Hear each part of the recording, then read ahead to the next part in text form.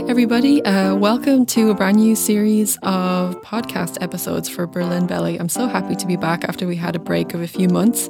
My very first guest of the new season is Kathe Kaczmarzyk from Levain, Berlin. Now, Levain means sourdough, and Kathe is from the States, but now based in Berlin, and she teaches a range of fermentation workshops. Sourdough is a way of fermenting bread, of course. Some of the other workshops include kimchi, sauerkraut, and, of course, cultured butter. Kathe is going to talk us through the wild and wonderful world of fermenting in this episode. Why sourdough bread is better for you. She'll also tell us about the influence of her Polish roots on her fermentation style these days, and a bit about what to expect at the workshops. You can buy tickets for Levain Berlin workshops via the Facebook page. Click into the event section, and each event has a ticket link. So look up Levain Berlin, which is spelled Levain Berlin, Berlin. Facebook.com/Levain Berlin. Thank you very much for listening, for downloading or subscribing. Thank you to Flux FM, where we record the Berlin Belly podcast. And let's get to the first episode of the second season of the Berlin Belly podcast with Kathe Kaczmarzyk.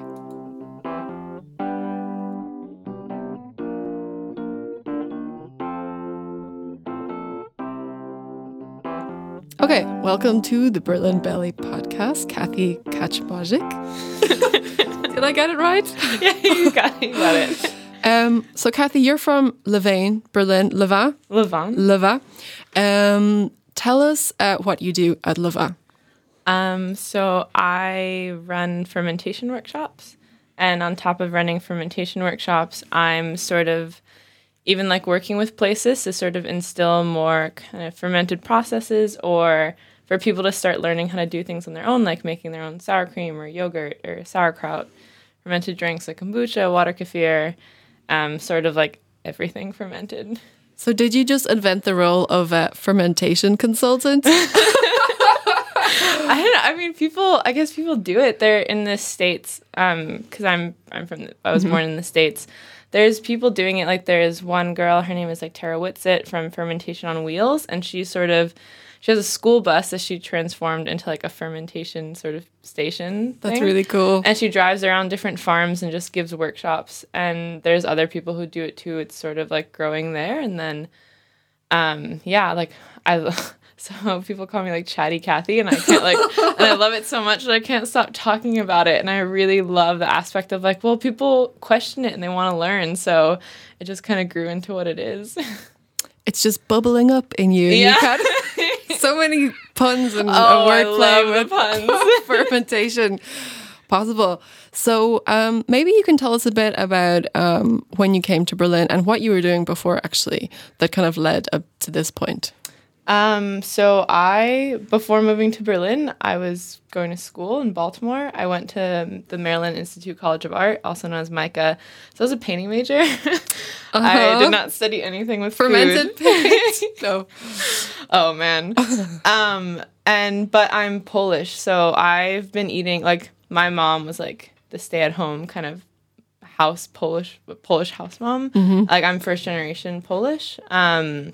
So I grew up in like a very Polish household, like fresh cooked meals, like every day. A lot of it was fermented. And so I was so used to that. And then like in, I guess, high school, like getting into health, but that whole like become a vegetarian, become a vegan. So I started, which is probably hard with Polish food. Yeah, right? Yeah. No, my parents thought like the second I stopped eating meat, they were just like, you're going to disowned. Starve.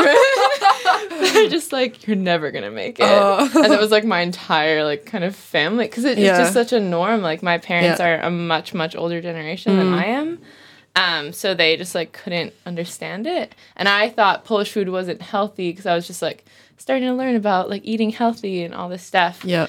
So then it's like went through like all the vegetarian, vegan. I was a raw vegan. And it wasn't until in college I started urban farming. And I did that for 2 years at two farms. One was called Whitelock Community Farm in Baltimore, and another one was called Two Boots Farm.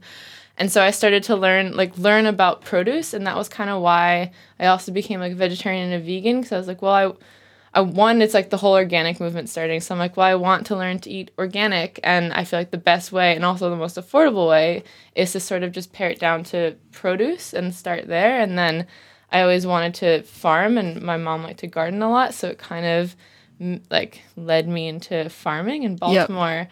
And there's a huge urban farming scene there, so it's really easy and it's really accessible.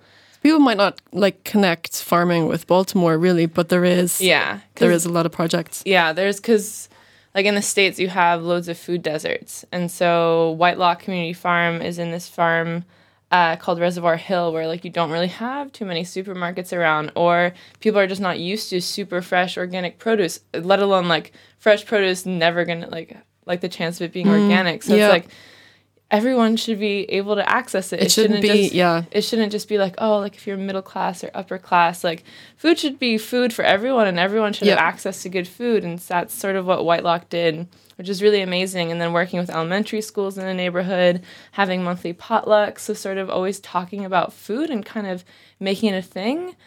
So community, kind of bringing the community together. Yeah, yeah. And I would bake bread. Like out of all the ferments, I really love bread, sourdough bread. So I would always bring like a loaf of bread to the potlucks, and then try and like ferment different things. And that's how fermentation started. It started through farming. It's because we didn't have refrigeration. For like every culture out there besides America, like fermentation is sort of instilled in every culture somehow, because people had to preserve their food somehow. And little did they know that there was all this good bacteria getting into it. Like they did it as a means of like trial and error. Like you try this, you eat it, and it makes you feel good, and you're like, okay, like I survived. Like, I didn't die. Yeah, and then through like farming, and I was reading Michael Pollan books. After reading Cooked, the last thing he talks about in his fermentation section is sort of everyone should go back to their food cultures and explore it again. And so I went back to my Polish food culture, like did like a huge roundabout, and I was like, wow, it's actually a lot better than like me trying to do all these other things. Right. And then from there, I just started like super focusing on it. And then I have 2 other friends in Baltimore named like Megan Carpenter and Shane Carpenter, who run Hex Ferments, and they sort of led me to like explore it a lot more and like really introduced me to Sander Katz, and they've been to his residency. Okay. Right. You've heard of Sander Katz. Yeah. But maybe you can explain who he is. He's a... So he's sort of like the fermentation guru, I guess. I don't know what the word. Yeah. But he wrote this book he wrote 2 books. One is called Wild Fermentation, which then kind of became like included in The Art of Fermentation, which is his like super large, massive book about everything fermented. And it's just a really kind of genuine outlook on like every culture, all different fermenting styles. And it's nice because there aren't a lot of recipes in it. It's just sort of talking about it. So, because I feel like that's important about fermentation, is that you have to just become comfortable with it, because that's how it grew to be a thing. It became like a comfort with your food. Yeah. And then you arrived in Berlin. Oh, yeah. Right. Sorry, I told you I was chatty. Yeah.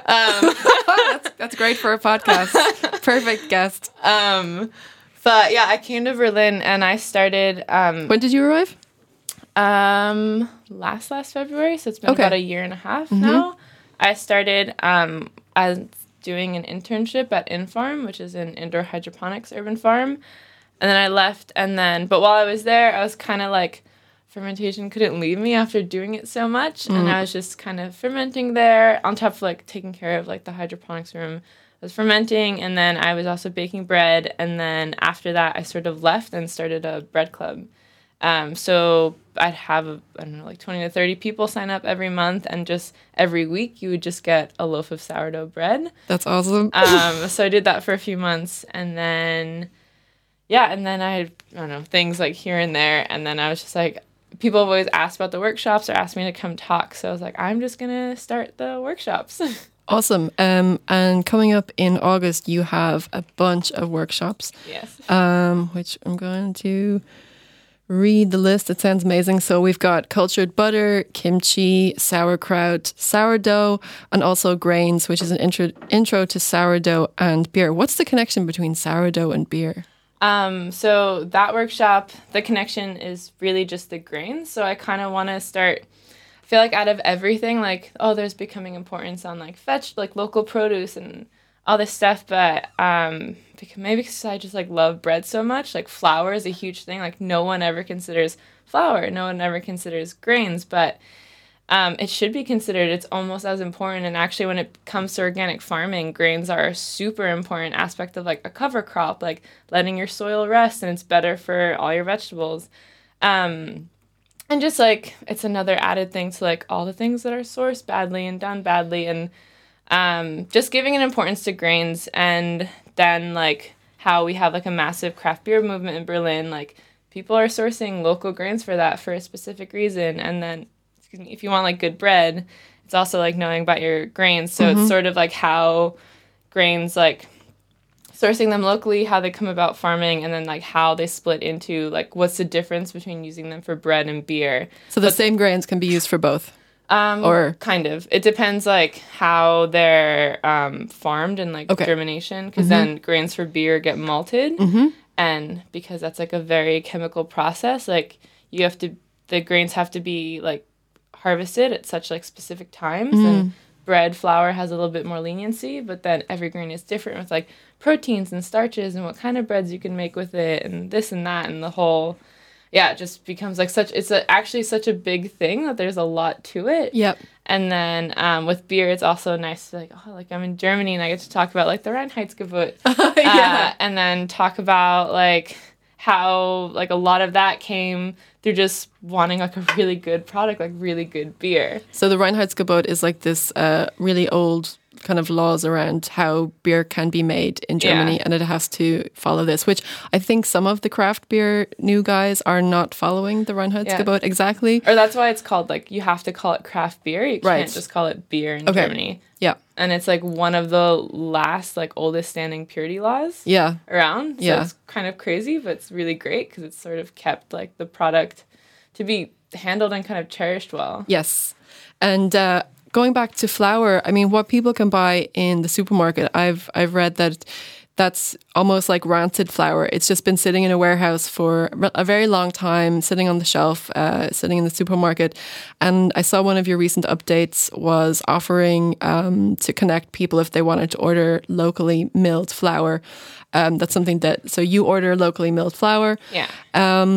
That's amazing. So you're getting like really fresh flour that's just been milled somewhere local in Berlin. Can you talk a bit about that? Yeah. So I'm just going to supermarkets and just realizing, like, even if you go to Bio Company or LPG, not actually finding really good flour, because there's the rancid aspect, or there's the aspect that a lot is removed so it could stay on the shelf for a long time. Right. And then it's like, well, you could support people locally with flour too. So just through researching or like talking to people and seeing if I could get local contacts, and I just like try out their flour, and then realizing like, oh, well, if I just like get a group of people, we can make this shipping cheaper, or maybe just having like once a month deliveries where everyone just gets together and we do one big order. So I just did the first one. It was like, I got like a group of people, and so we just ordered all the flour we needed, and then it made the shipping so cheap. It made us like €3 each. Yeah, that's awesome. And then it's like, well, it's almost the same price as buying the flour you'll buy in the supermarket, but it's coming from a super good source. Unfortunately, this one I don't think is like milled like to order, but it's still freshly like stone milled, and that's already like a huge difference. Yep. And so sourdough bread is kind of a trendy thing at the moment. Everyone is going for their avocado toast on sourdough bread. But maybe people don't realize what the difference is with sourdough bread compared to other loaves. Maybe you can explain how it's made and what, where it all begins. Wow. Well, I guess like with bread, there was just like an art that was lost with it, because I mean, like industrialized society, and then you have commercial yeast, and commercial yeast rises so much faster. It's so much easier to work with. And that just sort of became a thing. And I'm not sure of the year, but there's a book by Raymond Colville called The Taste of Bread. And it's sort of, he brought back this like art of the French bread. Oh, wow. And the French bread is sort of like where this all started. I mean, you have like Italian, you have loads of different breads, but the kind that I kind of like to focus on would, I guess, be like more like French bread. And yeah, he just brought back like all these processes that are going to give you like, it's a lot that I can talk about. Just like these beautiful loaves are ones that are actually fermented properly too, because then you started like through like industrialization, you're having bread that's being made so fast, and just with commercial yeast, there's like lactic acid bacteria, there's acetic acid, there's so much in a sourdough starter that when you put it into flour, there's enzymes and there's yeast and there's so many things, and it's all breaking down together. And that's also good for your gut, because our guts actually can't really break down grains. Like that's why our ancestors learned to soak them, because there are enzymes that need to be broken down through soaking, and soaking is just like beginning for sprouting. So it's like a beginning step. And so like we need that with like nuts and seeds as well. Like there's certain things we can eat, but we sort of need help with it for our guts. And then that's what the sourdough starter does for the flour, because there's the enzymes in flour, just because it gets milled, don't go away. They're still there. And so all the bacteria there is sort of working together to break it all down.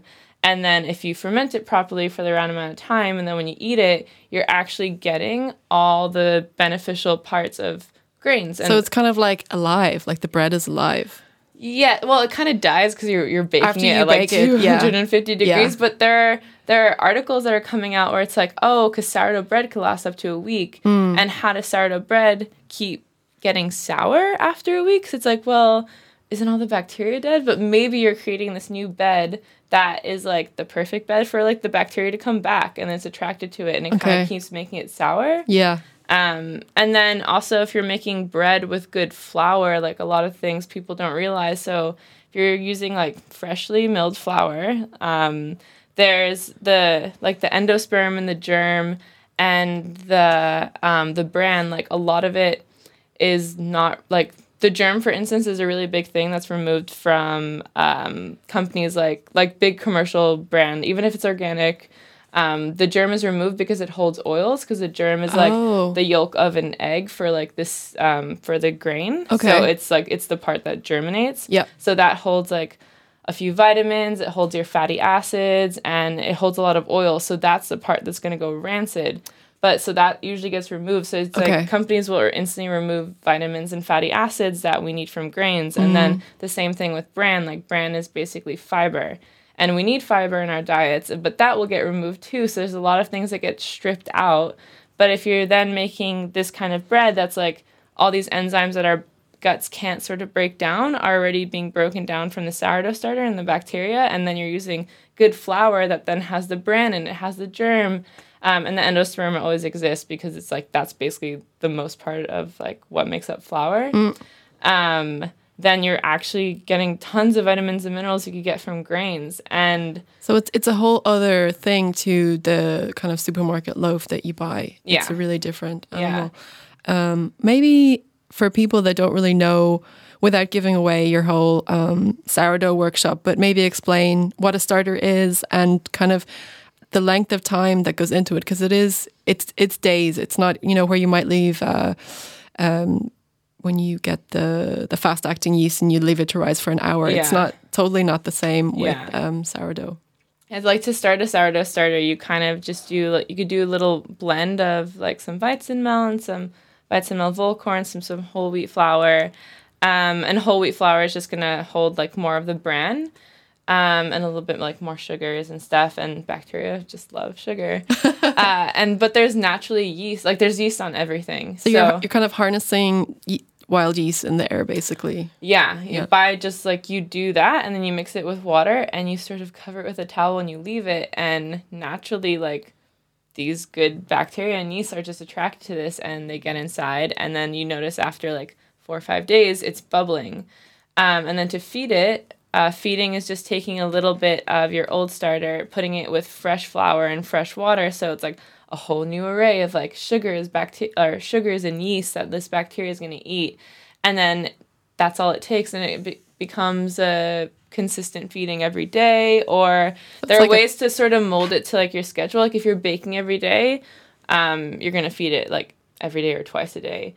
depending also like how obsessed with the bread you are, and like because it becomes like a whole It's like a thing. pet. It's like, you have to look after it. Every ferment is like a pet. I feel like I have like 15 children living in my apartment. Like every time I wake up, I'm like, gonna feed my sourdough starter, gonna push down my sauerkraut, gonna do this, and it's just like, yeah, but it definitely is something you have to take care of. But you can take breaks from it, and then it's like learning how to take breaks from it. And stuff like that. And so many people always think like, oh, I've killed it. Oh, I have this. I was like, it's actually really hard to kill these things. So you just don't know. Yeah.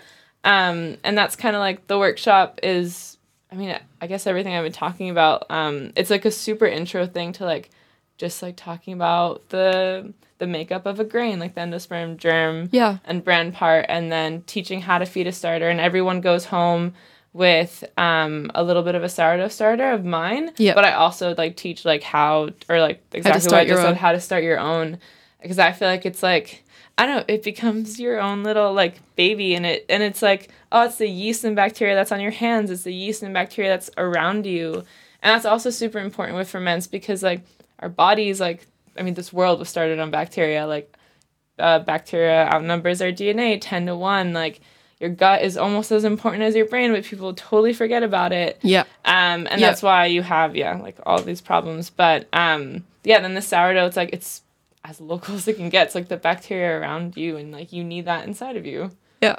So. That's awesome.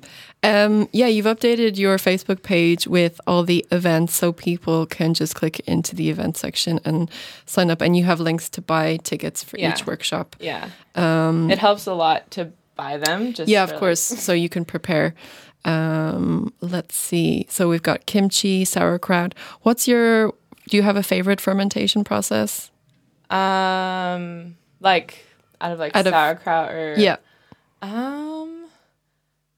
I mean, I could talk about like bread would be like the one, but after out of like vegetable ones, I like sauerkraut's just kind of nice. It's just kind of meditative. It's really easy.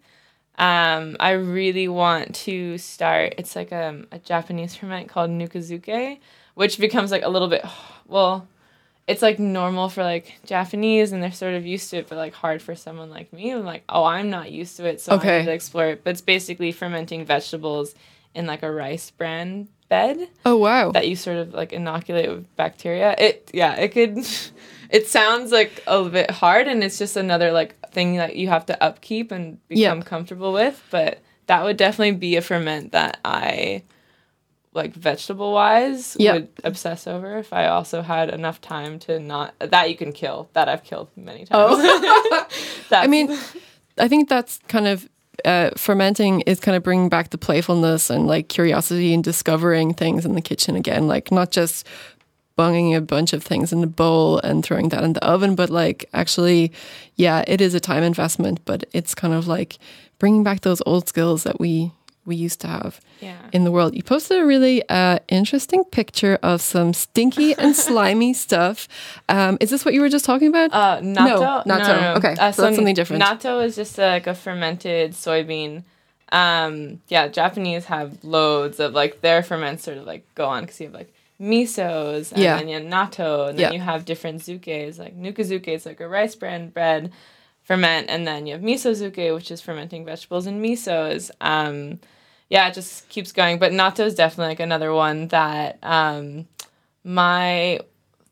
third apartment I lived in Berlin, I had a Japanese roommate, and she, I've never had natto before, and then she introduced me to natto, and I was like, oh my god, this is so good. She's like, really? Because a lot of people are turned off by it because it's stinky and slimy and gooey, and I'm like, that's like my life right now. Those are the magic words. This is amazing. And what does it taste like? Does it have any comparable taste? Not really. It's like the texture is super slimy, and then you're just like eating soybeans. But it's I forget what the article says. The article says it tastes like two things, but I thought it had its own like kind of unique flavor to it. It's an article from the wellness blog, I guess, of the New York Times. I was gonna say fermentation is a way of adding nutrients to food, which people might not understand. So like with sauerkraut, when you ferment it, there's more nutrients in it by the end of the process. Yeah. And what are there any like misunderstandings or misconceptions about fermentation that you would want people to know about? I guess with the someone recently told me that they were talking to this like old German guy who said that you have to cook sauerkraut. Oh. That there's something about like eating it raw and like all the bacteria, it's actually bad for you. Wow. So like that's just like a funny thing to hear. Okay. But I guess a lot of people get put off by, I don't know if there's a specific thing, but it's just like put off by different smells or mold. Like I've become so comfortable with mold. I don't know if there's like a specific thing because it's like own thing that I'd like want to like show and like talk about like, oh, like I guess just really showing people it's like this is fine or like this is good and like this isn't bad and just getting people comfortable with all the different processes, not like a specific like, oh, like people have heard this or maybe with bread like celiac disease could be a thing. Like a lot of people who are self-diagnosed celiacs who just like, it makes sense because like if you're eating bread today and you're eating bread that's super processed and it has stuff in it, like bread should be no more than flour, salt, water, and yeast. Yep. And if your bread is lasting more than like a day or two, unlike sourdough, like if you're making a different type of bread, it should only really last a day or two. Like bread shouldn't go on for so long. Yeah. And then to just be like, oh, like if you are like claim celiac, it's like, well, try sourdough, try something that's actually like made well and prepared well and fermented well. And a lot of people be like, oh, I ate it and I was fine. And I was like, yeah, exactly. So just sort of like, or like people will have sauerkraut and they've had sauerkraut that's been made with vinegar that's been pasteurized. So it's not actually sauerkraut. And then giving like that to someone and be like, look, like you could make sauerkraut something super beautiful. Like you could actually do different things than like cabbage and carrots and onions, which everyone like sort of like has an idea of what it is and they pin it down to that thing and they don't want to break it. They're like, oh, I tried it. It was gross. And like, I'm not doing it. Yeah. It's like, but it could be so different. It could be so great. And then. So what are some of the other versions of sauerkraut that you've made? Or tried? Well, at Hex, I was like, Hex Ferments, I was introduced to like so many different ones of like, oh, you could put seaweeds and you could put different fruits in it and like ginger, or one that I can't stop making is called a sea kraut. And it has white cabbage in it, some hijiki seaweed and arame seaweed, some ginger, some burdock root. Wow. That was one. Another one was just like just using radishes. Like you don't have to use cabbage. Cabbage is just it's like a traditional kind of like base. the templates for sauerkraut. Yeah. Awesome. And anything else you would like to add about fermentation? After these, maybe we can talk about where the workshops are taking place. So we have Isla Coffee. The first workshop is cultured butter. Can we talk a bit about cultured butter? And I'm not too familiar with it, so maybe you can tell me what it is. So cultured butter is basically like Sauerrahm butter. Okay. It's a sour butter, but it started from cultured dairy or cultured cream, so creme fraiche or sour cream. And also creme fraiche and sour cream, there's really no difference. Creme fraiche is just like less sour than sour cream. Okay. So it's just sort of doing that and then making it into butter. So that's all it is. And then it's just like it, I guess, well, like, cultures do it because it'll last like a little longer. Yep. And in the workshop, I talk about that, and then also talking about how different cultures actually like really use like sour butters because it was a means for preserving butter and preserving cream. Yeah. So it's just like it'll preserve your butter for like a little longer. But there are even experiments where, like, if you take, like, a sweet cream butter, and a sweet cream butter is just basically taking cream and making it into butter. So that's the only difference between, like, sour butter and sweet butter is sour butter starts with a cultured cream, which will be like creme fraiche, sour cream. And yeah, just like there's bacteria in it, there's sweet stuff. It's gonna like things always break down and eventually ferment because everything's kind of like covered in bacteria. Yeah. So it's just a way to like keep butter going for longer, I guess. Awesome. So that's on August 15th, and the workshops run until you have workshops going into September. Yeah. And then I sort of post the workshops monthly. Okay. So they come out in like a whole streak so people can sort of like see Great. how they go. Yeah. But the lager one sort of ended up falling like right on September 1st. Okay. Awesome. So that's Levain Berlin, which is Levain. And I've been speaking with Kathe Kaczmarzyk. Kaczmarzyk. Yeah. It's just like Kaczmarzyk. Yeah.